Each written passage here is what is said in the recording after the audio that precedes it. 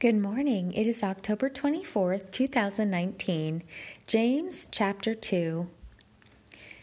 My brothers, as believers in our glorious Lord Jesus Christ, don't show favoritism.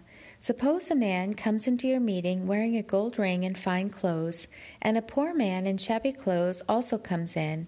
If you show special attention to the man wearing fine clothes and say, "Here's a good seat for you," but say to the poor man, "You stand there," or "Sit on the floor by my feet," have you not discriminated among yourselves and become judges with evil thoughts?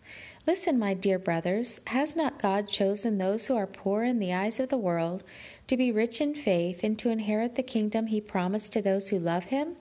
But you have insulted the poor. Is it not the rich who are exploiting you? Are they not the ones who are dragging you into court? Are they not the ones who are slandering the noble name of him to whom you belong?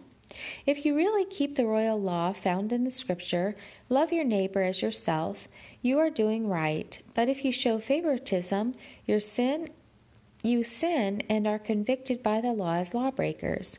For whoever keeps the whole law and yet stumbles at just one point is guilty of breaking all of it. For he who said, "Do not commit adultery," also said, "Do not murder." If you do not commit adultery but do commit murder, you have become a lawbreaker. Speak and act as those who are going to be judged by the law that gives freedom, because judgment without mercy will be shown to anyone who has not been merciful. Mercy triumphs over judgment.